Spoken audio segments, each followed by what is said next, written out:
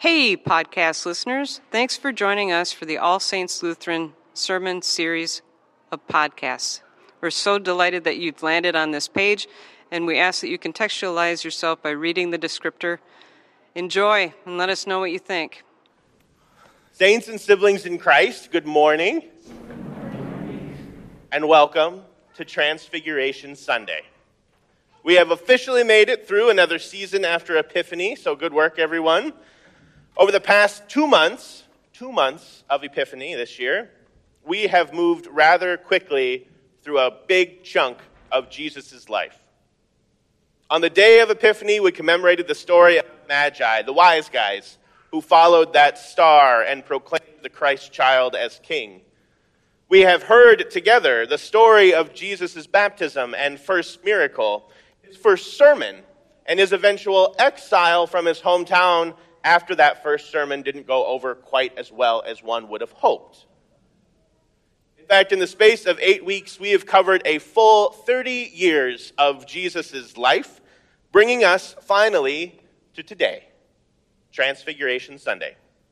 A day when our texts reflect the many ways that God has been revealed throughout history, a day in which we celebrate, quite specifically, the revelation of Christ's glory in the world.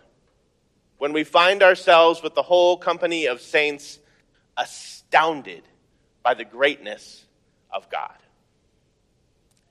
In the biblical context, the synoptic Gospels, Matthew, Mark, and Luke, use this transfiguration text as a bridge between Jesus' public ministry and his passion.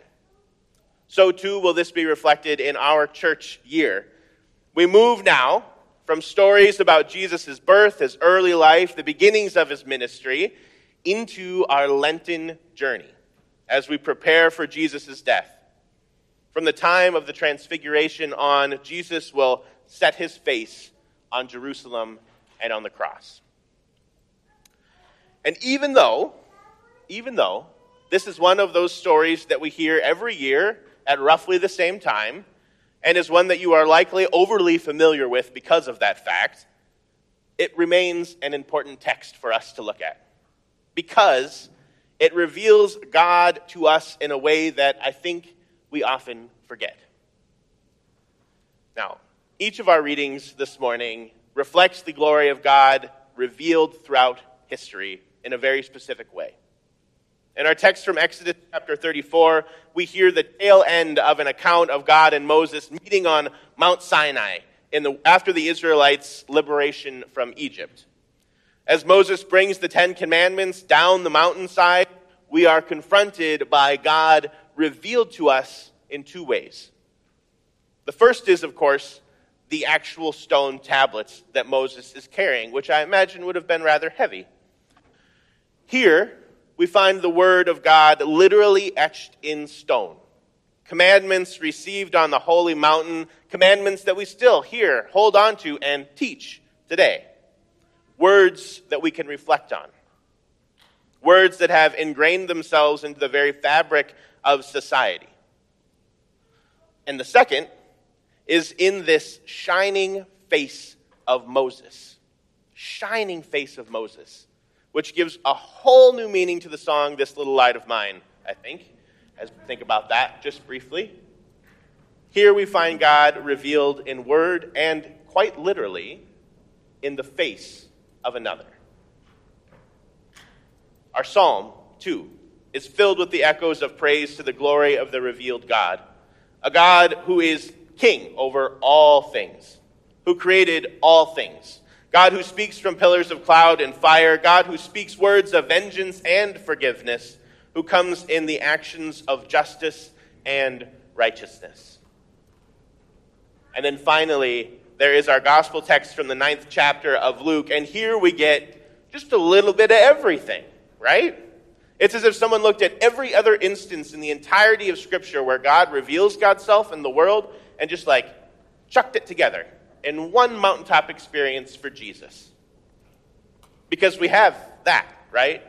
A mountaintop experience. Here, Jesus and his disciples are gathered on the top of a mountain, which is always, always, always a signal that God is going to show up in some sort of a crazy, incredible sort of way.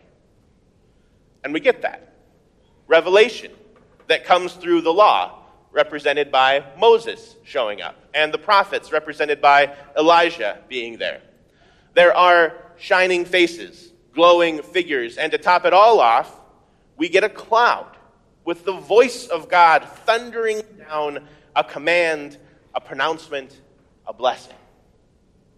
It's like the greatest hits album of God showing up in the world.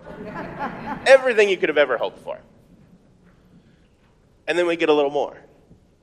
Because you may have noticed that the text this morning is two rather distinct parts, right? It continues after this awesome experience on the mountaintop, and it takes us back down off the mountain into the valley. And it's here that we witness the revealed God in a way that up to this point, we haven't before in the Gospels. As an exasperated, frustrated human. Here we find Jesus, born of a virgin, visited by magi, who turn water into wine, who raises the dead, heals the sick, who's been tempted by the devil, who has spoken with the greatest ancestors in the faith, and who has had the heavens rolled back not once, but twice, whereupon God spoke his identity into the world.